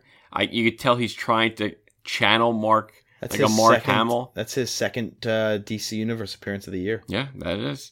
The cast was good. That in Arkham they're showing you all DC villains, which is pretty cool. Nightwing voiced by Diedrich Bader. He's back. If you watched, was it not Beware the Batman? It's on DC Universe. Whatever after the Batman animated show, Brave and the Bold. Mm-hmm. He was the voice of Batman 5 seasons there. He's back as this. Hey, it's got a shot. It's just going to take me getting used to because that's not the Harley, like a Harley cartoon I grew up watching. So I just kind of got to get used to the violence and kind of where they're going. But I like that they're kind of playing her with girlfriends with Poison Ivy, and I'm interested to see where it's going. I'm still gonna watch it. It didn't suck enough for me to go, no, I'm done. Yeah, the way you texted me and said like it was okay, I thought you would be out. But, and it's something that's not 50 minutes. It was 21 minutes. It was short and sweet. Something I don't have to, I'm not wasting my whole day on, Mm. But hey, give it a chance. If you're old enough, give it a shot. Yeah, I like it. You have to throw the caveat in there. Hey, I'd rather say that than say, hey, here's my 4-year-old daughter watching this. No. So our last spoiler-free impressions of the week. Oh, really not spoiler-free. Sometimes we go pretty heavy spoilers on The Mandalorian. But episode 4 of The Mandalorian came out. Episode 5 is out today, but episode 4 is out. We watched it, and we haven't talked about it yet. To me, this showed the lowest point of the series so far. Granted, only 4 episodes in, small sample size. But is that something you agree with, or is this continued for me the strong? No, 100%. This is the weakest out of the 4. I think that's. I think I talked to one person who loved it.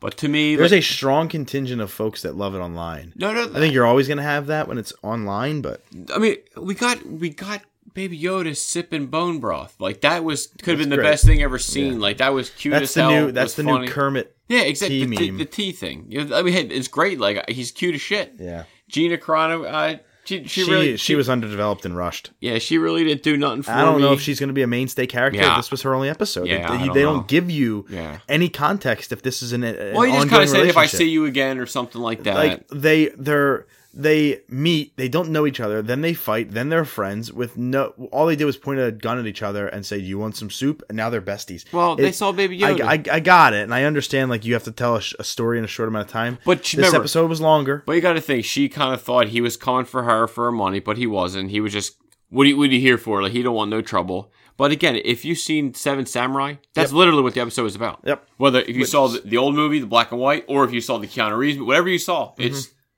Some people even say the what's the Western? The Magnificent Seven, I think it's called. I think the Hateful Eight. It's the Magnificent Seven. I think there's a Western.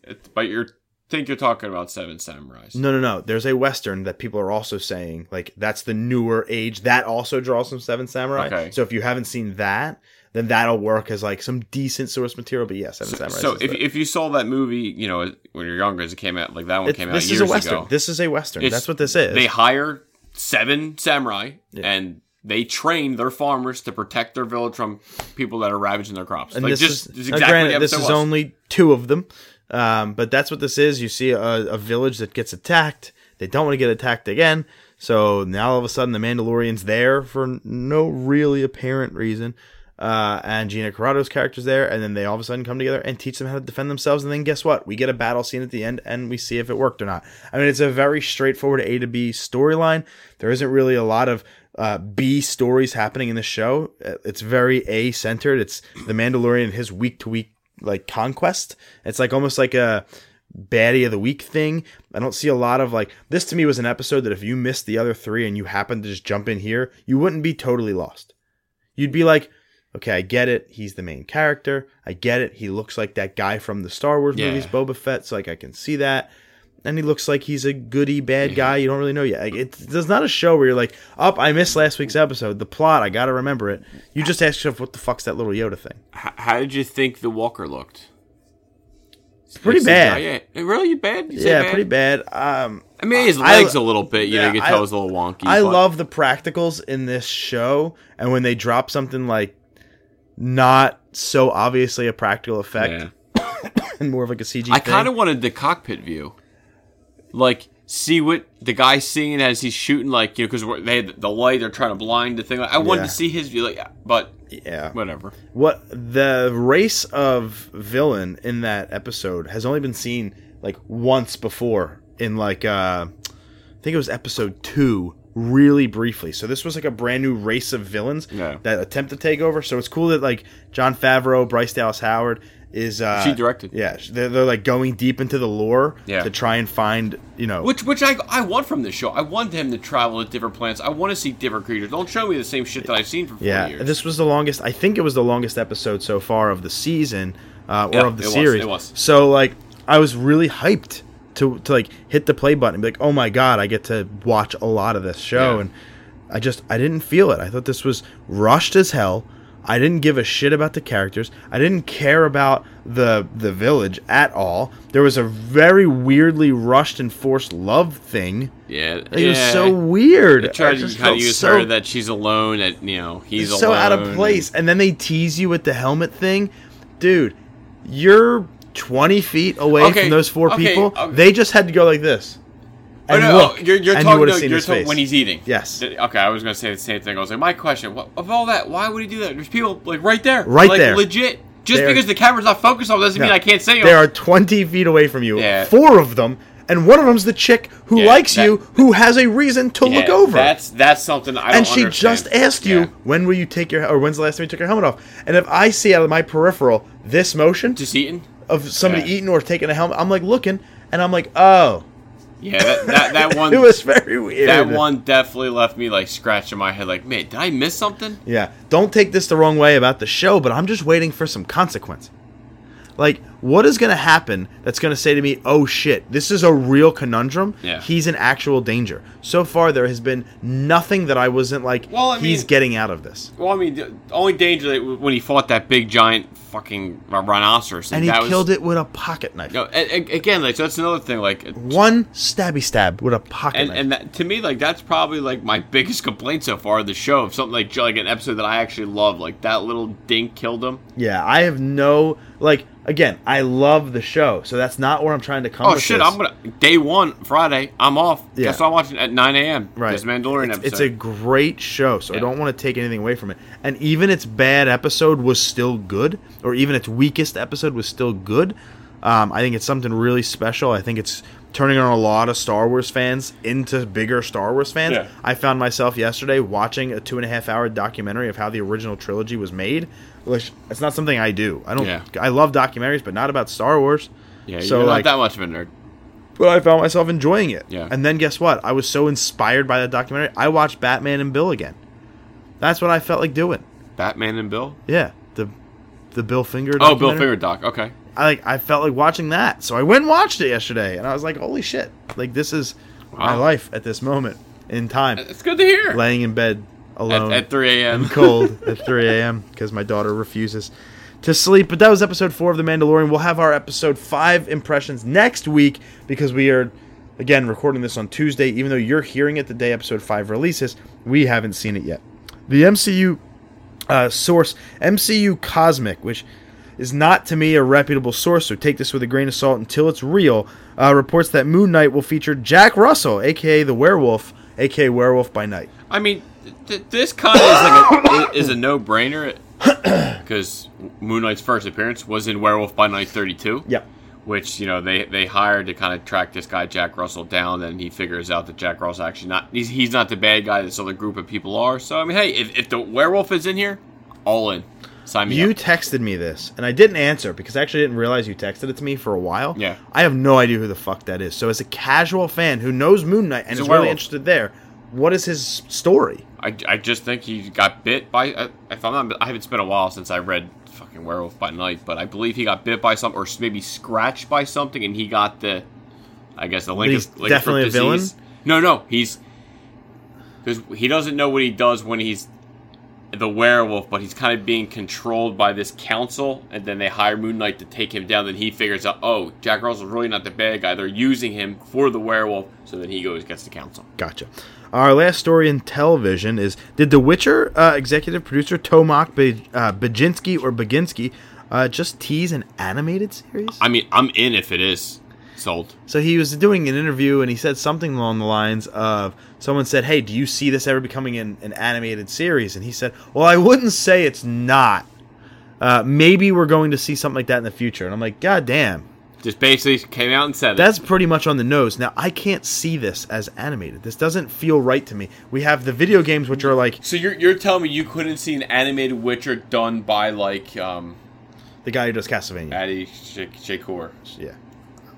In. Sold. Yeah. Take my money. You have my time. I'm in for all seasons. And I'll take... for all seasons. Exactly. I'll take over in gaming. Do we have anything new to say or add in Pokemon Sword and Shield? I kind of did earlier when I mentioned I'm 35 away from completing my decks. I'm really excited to get the shiny charm so I can start shiny hunting. It'll be like the last thing I do. My goal, to me 100%ing this game will be finishing my decks and catching one shiny. Like when I catch my shiny, I'm going to say, okay, I can put it on I caught one in a gazillion. I'm done. I have everything else there is to get in that game. I've beaten everybody. I've gotten all the cards. I've gotten all that stuff. I've hunted down the wild area. So like, I'm very, very satisfied. I'm 56 hours in now, I think. So I'm still loving it. I still think about it all the time. Like when I'm not playing it, I want to be playing it. And then lastly, I discovered these are a lot of things I didn't do until after the game was over because I didn't want to over-level my shit because I knew the rewards I was going to get. So after the game, as I'm filling up my decks and they're going in the boxes, you know about boxes on the PC, they just kind of sit there. And you don't do anything with them except for rearrange them and then trade them with your friends. Yeah, that's it. That's really all you do. So what this game does a really great job at is giving you something to do with your boxed Pokemon. It's called Pokejobs. You go up to the PC and it says Pokejobs, and it gives you like a board, like a bulletin board of different tasks. Okay. And it says take 34 grass types, up to 34, for 5 stars experience, and my barn needs to get cleaned or something like that. So then I take all my grass like types. HP? Well, so I take all my grass types in my box. I send them away on this job. You can send them away for an hour, a half a day, or a full day. Obviously, your reward is greater of course. the longer they're in there. So I just send them all away for a day. I don't need them. Yeah. I can survive without my Sudowoodo for one day. Yeah. So I send them all for a day no matter what. I get mad experience. So for this example, one Pokejob I was asked to do was something with ghost types, and they asked me to bring 10. Okay. I bring 10 ghost types with me. I send them away for a day. I bring them back the next day. Every single one of them got 74,000 experience points. Wow. Every one of them. And I got $18,000 for me literally doing nothing but selecting them and forgetting about them for a day. And you just get rewards. I like that. That's neat. Now, if I did that during my playthrough of the story, it would have really over-leveled me because I was just getting free experience, and I would have been at level like 70. Yeah. by the third gym. So I didn't want to Yeah. do it during the story. I waited till after. It's a fun little distraction. It takes like 5 minutes to do them all, so it's not like a big time loss, but it's just fun to give my Pokemon that are just sitting there in the box something to do. Yeah. What sucks is I did get in a little bit of a conundrum where I was sending away all my rock Pokemon. One of them was Lunatone, that moon. Oh, yeah, That yeah. rock moon. That's exclusive to Shield, where the Sun, Soul Rock, is exclusive to Sword. And I was trying to trade back and forth with Jim, but he's like, "Where's your Lunatone?" I was like, "Let me try to find it." Oh, fuck. It's away on a job Come right back now. tomorrow. So, and we haven't. Yeah. I haven't talked to him in a couple days. So, unfortunately, like, that got me a little bit. I was like, Yeah. shit. Actually, I did that 3 different times with Pokemon, but I just went out and recaught them, the other 2. So it wasn't that big of a deal. But yeah, it's still really fun. I have beaten everything there is to beat except for getting 35 more Pokemon. So the next thing you're going to hear from me, I'm done. I'm going to put my Sword and Shield impressions away. It's that you completed the The dex. next time you're going to hear from me is when I complete the decks and get a shiny, and then I'm going to, hopefully maybe talk about it in our top 3 games of the year. All right. Well, we will hold you to that one. Sorry, I'm still a little sick. Super Mario Maker 2 got a huge update to breathe some life into its community. And it needed it. This game came out in June of this year, but it feels like it came out forever ago. See, that I agree with. That I would say it feels like it came out a while And ago. it was super hot on Twitch and YouTube when it first dropped. And it still has its really strong community. Grand Pooh Bear and all those guys. It's still a very strong community.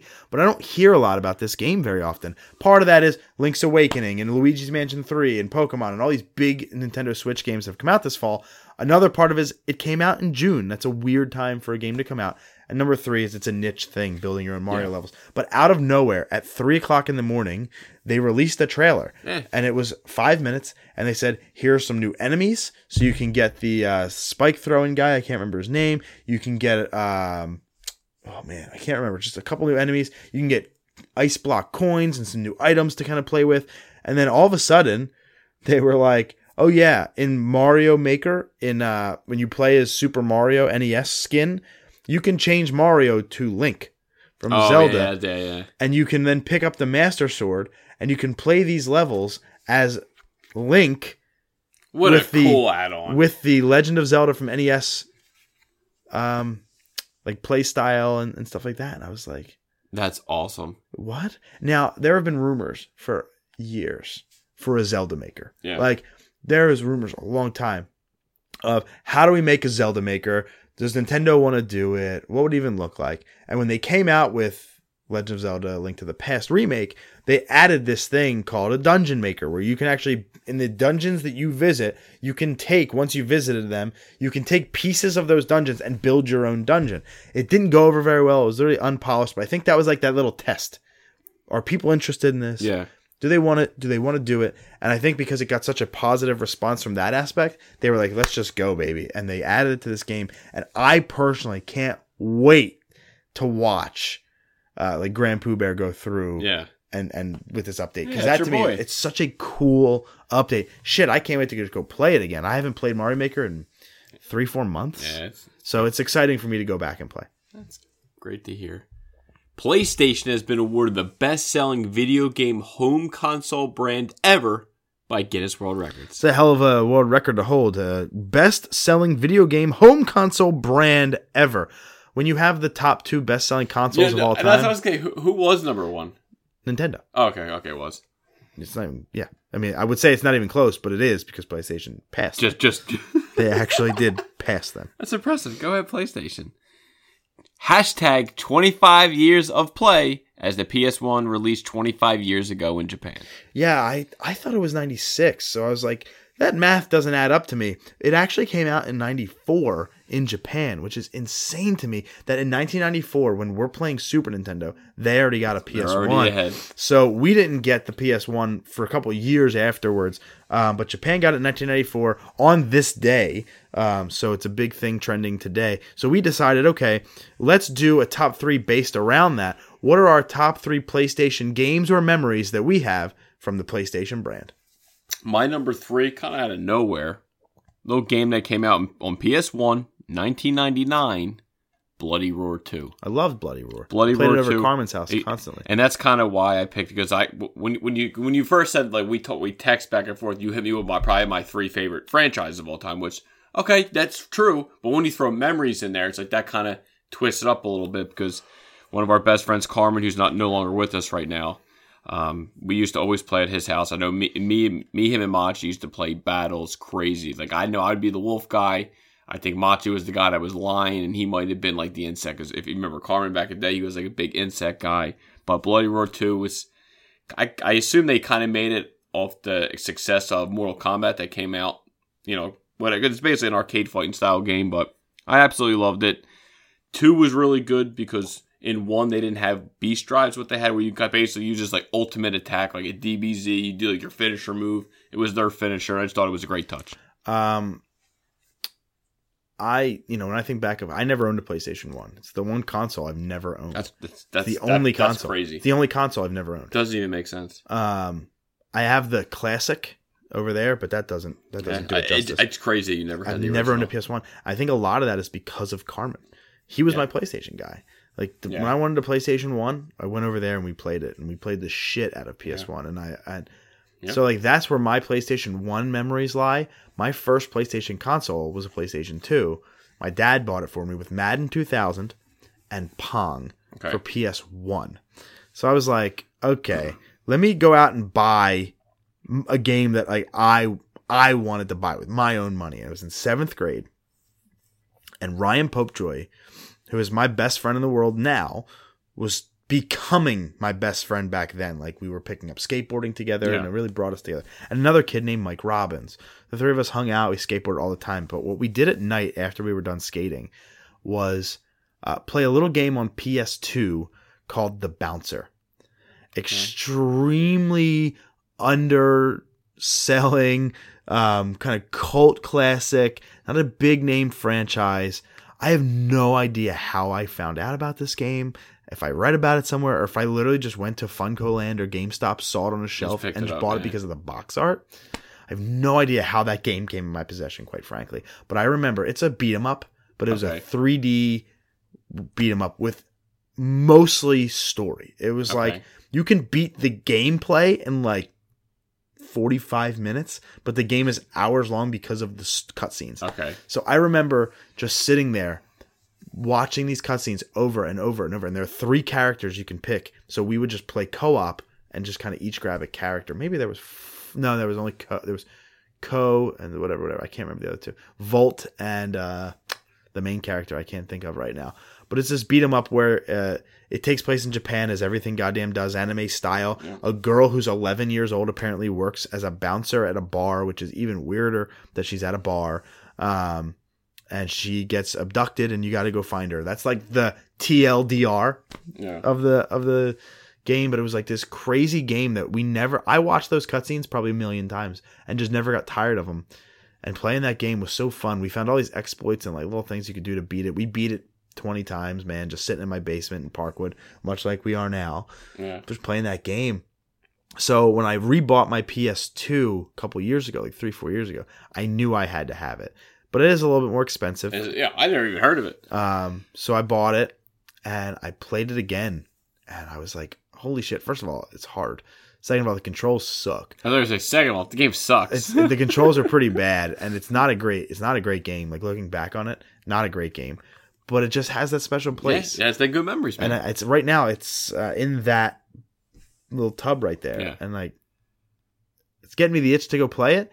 And then randomly, like a year ago, one of my favorite YouTubers drops a 25-minute review of it. Oh, wow. And I was like, what are the odds of this? Of all games, And he just shits on it for 25 minutes. And I was watching that video with vitriol. I was like, you're wrong. Fuck your opinion. And I was done. I was like, he was completely right. Yep. It's not You great. just thought about all the memories of you playing The nostalgia won in that case. 100%. My number 2, I went with Dragon Ball Z Ultimate Battle 22. Came out for PlayStation 1. The import. I remember playing that in Machi's brother's bedroom. It came out in 1995 in Japan. Yeah, I remember it. It never got released. No, it did not. In the States until disc. 2003. Yeah. We could only play it at Machi's PlayStation because his was modded. Because Alex's, his older brother knew a guy. And I still don't even know how he got the game. Alex might have got the game somehow. He burnt it onto a CD. He had the ROM. He downloaded the ROM. So that's what he did. Yeah, absolutely. So he did that, and the only time it was all in Japanese, nothing was English, And it was just something, hey, we got to play Super Saiyan Goku for the first time. This is kind of, during that when they were showing the Cells, or no, they were doing the Frieza saga still. Because like when he first did Super Saiyan, so to have that in the game. And it was just freaking awesome because, going over to my house, he had that little ass TV in his room. And that's what we freaking played. And like, it was just cool knowing that we're one of the few people in the States playing this game right now. And obviously we loved DBZ. It was the hype when it was, was freaking battling Frieza and just hours of playing that damn game. Yeah, I didn't ever like the show, but I always loved playing that game. Yeah, I love the show, love the game. I still think it was probably one of my favorites because I'll consider that out of all the DBZ games, my favorite of just the nostalgia of playing it and loving it and looking forward to it. While this franchise was on Nintendo 64 and I believe on PC as well, I played it on PlayStation 2, and even the PlayStation 1 games I played on PlayStation 2. So like when I think about this game, and even to this day when I play it, I have it on PS2, all 4 of them. At least the main series ones. I think about these games, and like nothing ever was better to me at that time in my life than playing Tony Hawk.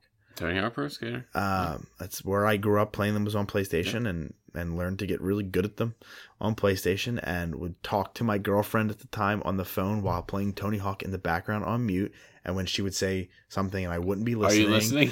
And I would be trying to do a backflip or a backside flip, fakie manny across a pad or whatever, or like these crazy combo tricks, and she can hear me clearly clicking buttons over the phone and would say, "What's that?" And I'm like, I don't know, interference, whatever, bad connection on a landline in 2005. I don't know, 4. But those games to me were so special, and I still love going back and playing them. And when I heard rumors we reported on last week of there's a potential to remake the first 2 or maybe even get a new one that won't be made by Robomoto, that excites me. So I hope that we can get back to the glory days of Tony Hawk, but that's a huge game for me on PlayStation. Yeah, great game series. My number 1, should be no surprise, Twisted Metal 2. Probably my most fucking game played ever. I mean, arguably your favorite game of all time. I mean, it could be, especially like like we said, when Memories is brought in here, kind of flipped my games a lot. There's a game from 8th grade probably all the way through high school into I guess the college years. When I first got my car, I will never forget. You and I went on a 2-hour quest trying to find that game, and we found it at GameStop on Street Road. Now I own that. The PS1, I own the other PS1 Greatest Hits Edition because I'm a completist, had to have both. But it was a game that where. When you're younger, that's when we all kind of would work out, we'd eat, and then we would just play this game for hours. And another friend of mine, Nick Mond, he's no longer with us. It's another reason why it brings like a lot of memories to this. Like we'd always play this game, me and him, and Wood came over a lot. That we'd play, just have tournaments, and Twisted Metal 2 was just always the game that we never got tired of. We always played that, and we threw on Dilated People's CD 2020. We probably listened to that CD 10,000 times. And it's just something that I'll never forget and I'll always look back on with fond memories. Yeah, when you brought up the modded PlayStation 1, that is the inspiration for my number 1.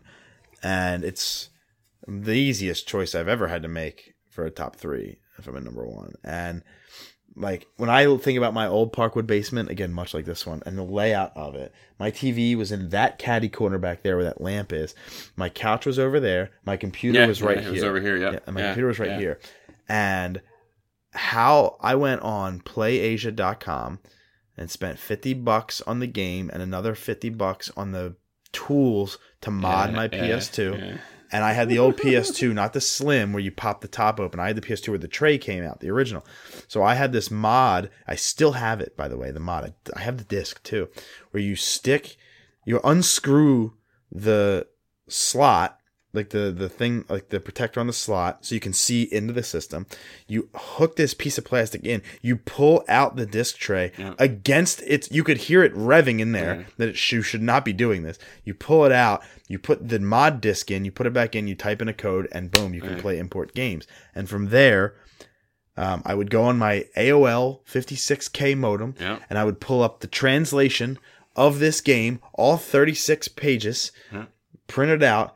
And just like we were back in the arcade, boy, did we play a lot of Initial D. Yeah, we did, my friend. And it was basically like Second Stage, the PlayStation 2, which is the one we all liked the most and grew up and played the most.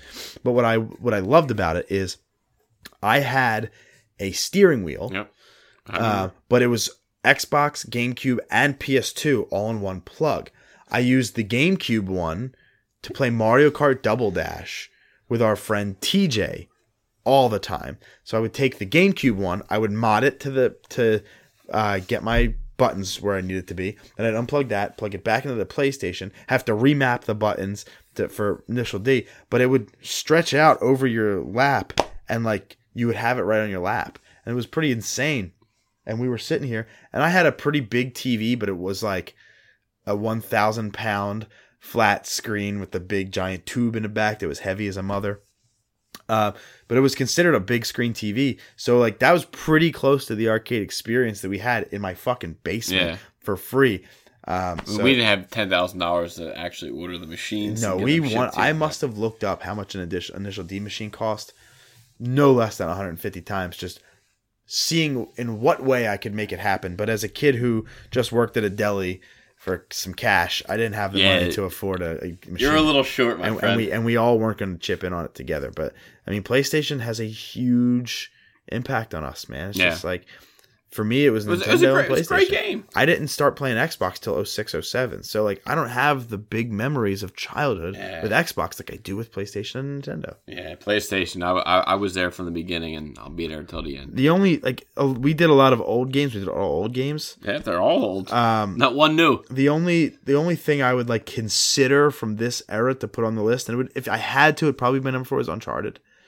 That's a very special series for me on the newer PlayStations 3 and 4. Like that series to me, as you know, I have such an affinity for the Uncharted games that like it's almost tough for me not to put that on over the Bouncer, but because the Bouncer had so much actual nostalgia that's what it comes down to. And like brought friendships together, that's why I gave that the nod over Uncharted. Man, if I had to add one, Mom would probably be Devil May Cry. Yeah. If I had to add. I want to play a little game though, as PlayStation UK sent out a tweet today, and they just asked 4 simple questions. So I want to ask you these 4 simple questions about PlayStation, and I want your answer that comes off the top of your head. Don't think about it, just answer, are the instructions from PlayStation UK. Number 1, what's the first PlayStation game you ever owned? First one I can remember owning? Crash Bandicoot comes to mind. Yeah. What was your first PlayStation console that you owned? PlayStation 1. What's your favorite PlayStation game ever? Probably game ever? Yeah, any PlayStation brand. So like that's Devil May Cry. That's like I don't think I don't know if I could like pick like an actual like game, like one game. I'd have to imagine Twisted Metal 2 is probably at the end of the day your answer, but like Devil May Cry might be up there for you. Yeah, I mean like right now, if I had to say one game.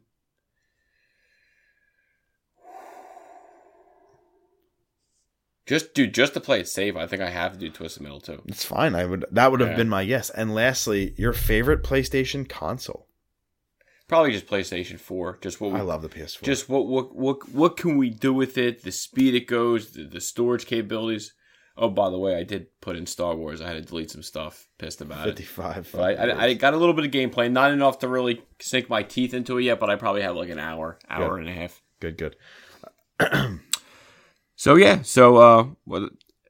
Kojima says he'd love to work with Norman Reedus on a Death Stranding sequel or, quote, start from zero. I read that a couple different ways. There's not a lot of context to the quote. Yeah. I read that as we could do a Death Stranding sequel and start from nothing, as in we don't pick up any of the plot from the first one, or we can do a brand new franchise, not Death Stranding, and start from scratch is kind of, if you want to interpret it, that's what he means by start from zero. I hated the game. Like I said, I played 7 hours. That's enough for me to formulate an opinion. Yeah, I still see some clips of people. I'm just like, man, this game, it's just not my game. The hard part for me to get into Star Wars is because I'm playing as Cameron Monaghan. I don't want to play as actors. No, I don't like it. No joke. That is my biggest complaint is seeing and hearing them, because I just think like Ian Gallagher. I think of Shameless. I can hear him just fine. I mean, they're actors. If he wants to lend his voice, that's fine. But why are you lending the likeness? No, but it doesn't do any favors. His voice. But if you look like a brand new character, it would be fine. Okay, but now when I'm looking at Cameron Monaghan, right? If I'm just looking at a voice actor doing his thing, that's fine. If Norman Reedus played somebody else besides Norman Reedus, I would be a lot more open to the main character. But in reality, I just feel like I'm playing a CGI version. At all name, he has to be same. I'm just playing a CGI version of a Norman Reedus game, and I don't want that. Yeah. I want to play as a character that I've no like attachment to. Yeah, don't make me balance when I'm trying to walk. It is. It's I a little don't like it. It's a little weird. And the last story we got, Resident Evil is coming to Smash Bros. Not in the way we wanted. We'd hoped Yeah. that maybe Leon would be the Yeah. last DLC character, but we are getting 4 Resident Evil characters. I believe Jill, Chris Redfield, Leon Kennedy, and I can't remember the fourth one, Claire probably, as spirits in Super Smash Bros. Which again, even though they're not main or playable characters or assist trophies or DLC, it is still pretty cool that Resident Evil is in Smash in some capacity. Yeah, it's baffling. It's pretty nuts. It's baffling. Yeah, it's pretty nuts. Now, again, Resident Evil 4, 5, and 6 are currently out on the Switch at $20-$30 So a that pop, helps. which is That highway helps. robbery. But yeah, it's cool to have Resident Evil in Switch or in Smash. Yeah. It's just the world we live in. The possibilities are endless, and Yeah. that's cool to me. Sam, what's your CGC spotlight this week? This week, I figured to change it up. I'd go with a little Marvel book. Obviously, I have mostly DC books. I don't have too many Marvel CCs left, but this one is Thor 390. I actually just got this back from CGC because this is actually the first time Cap wields Mjolnir. That's sick. I tried to get CGC to note it, and they said no. I'm a little upset with them because it is his first time picking up the hammer. I don't know why they wouldn't note it. There's probably more to that story. I don't know. But this is a 9.8 white pager. This came out in April 1988, before me and Greg were born. What is it? April 1988? 88, yeah. Literally 1 month Yeah, before I was born. Exactly. That's still before. I was born in May. It's a Tom DeFalco story. Ron Friend and Brett Breeding cover and art. There is only 185 total graded blue label copies. Mine's 9.8. There's only 72 on the census. There's none graded higher. 46 9.6s and 23 9.4s. So not too many graded. The last 9.8 sale was $140, but the 12-month average is $191. So the movie hype prices are up and down, but I'm a little upset that they didn't note first time because I have it in a raw book also, and I read it, and I'll get to it in a second. But the book's about Thor arrives on a Hydro base, and he learns that a lot has changed between the Avengers. At the same time, Asgard is getting attacked again by legions of demons, so he has to go there. During that battle, Captain America lifts Mjolnir for the first time, basically throwing it back to Thor, and they wipe the floor with the demons, and eventually they win. They send him back through the gates. But it to me, this is just like I think it's a cool minor key to have, and especially the moment of Endgame of him picking up the hammer, him battling Thor, and then him Avengers assemble. Like it all came kind of full circle, and I just kind of felt like I had to own this book. So if you're interested in the story, Thor 390. Nice cover art. I like it. The back isn't really speaking to me this time, but it's cool. I like that they say guest featuring the Captain. As opposed to like Captain America, but This is like Warhammer on the back. It's like Forgotten Realms. 75 cents in 1988 too. So you think about that now, 180, 140, 170, whatever you said it was going for. That's a pretty gosh darn big run. Last sale 140, 12-month average 191. For a 75-cent book, not 32 years ago. It's pretty decent return on your investment. Hey, I'll take it. Sam, what's your pick of the week? Pick of the week. Finally, I got a bunch of pick of the week, so I got stockpiled on a few things. But the first one for this week that I want to recommend first, on Netflix, Between Two Ferns. Oh, the movie? Between Turns, the movie. Zach Galifianakis, directed by Scott Aukerman. It was short, 83 minutes, only an hour 23 minutes. So if you want to get in for a quick, funny comedy, I think this is perfect. It kind of about like Zach's dreaming of becoming like a star, and Will Ferrell sees his public access TV show and throws him on Funny or Die, and then he's all about these clicks. Will Ferrell plays a crazy Will Ferrell, which is absolutely hilarious. And now he has to take the show on the road to make back up. Matthew McConaughey was in it, hilarious. Peter Dinklage, Paul Rudd, who might be the best guy ever. Keanu Reeves in it, Brie Larson, Adam Scott, Benedict Cumberbatch, John Cho, John Hamm, Gal Gadot. More people to name. I just wanted to name of the star power that actually came in for this. And you know how Between Two Ferns is. And it's exactly as that. And it's, when he looks at McConaughey, I see you have a shirt on. Is everything okay? Like, it's just stupid stuff like that. And it's like, you feel bad about winning an Oscar for acting. Or something like there's this shit he says, and then McConaughey's like, oh, here we go.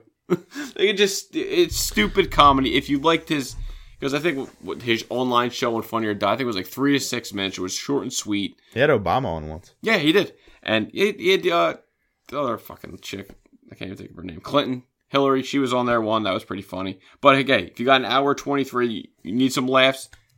Didn't review very well, which is surprising to me. Like, critically, didn't do very well. So I thought I wrote it down. I thought it was like a 74%. I would have expected more from that series, because that is a virally hilarious show. No, I agree. And if you like Zach, hey, he lost some weight. He looks good. Like, he really does look good. So, Between Two Ferns, the movie on Netflix. I am back in the music space, back with another new band that I've recently, very, very recently found. That is solely because when A Will Away came out with their new EP, Soup, I couldn't find it on Spotify yet, or my internet was down on my phone or something, so I had to watch it on YouTube.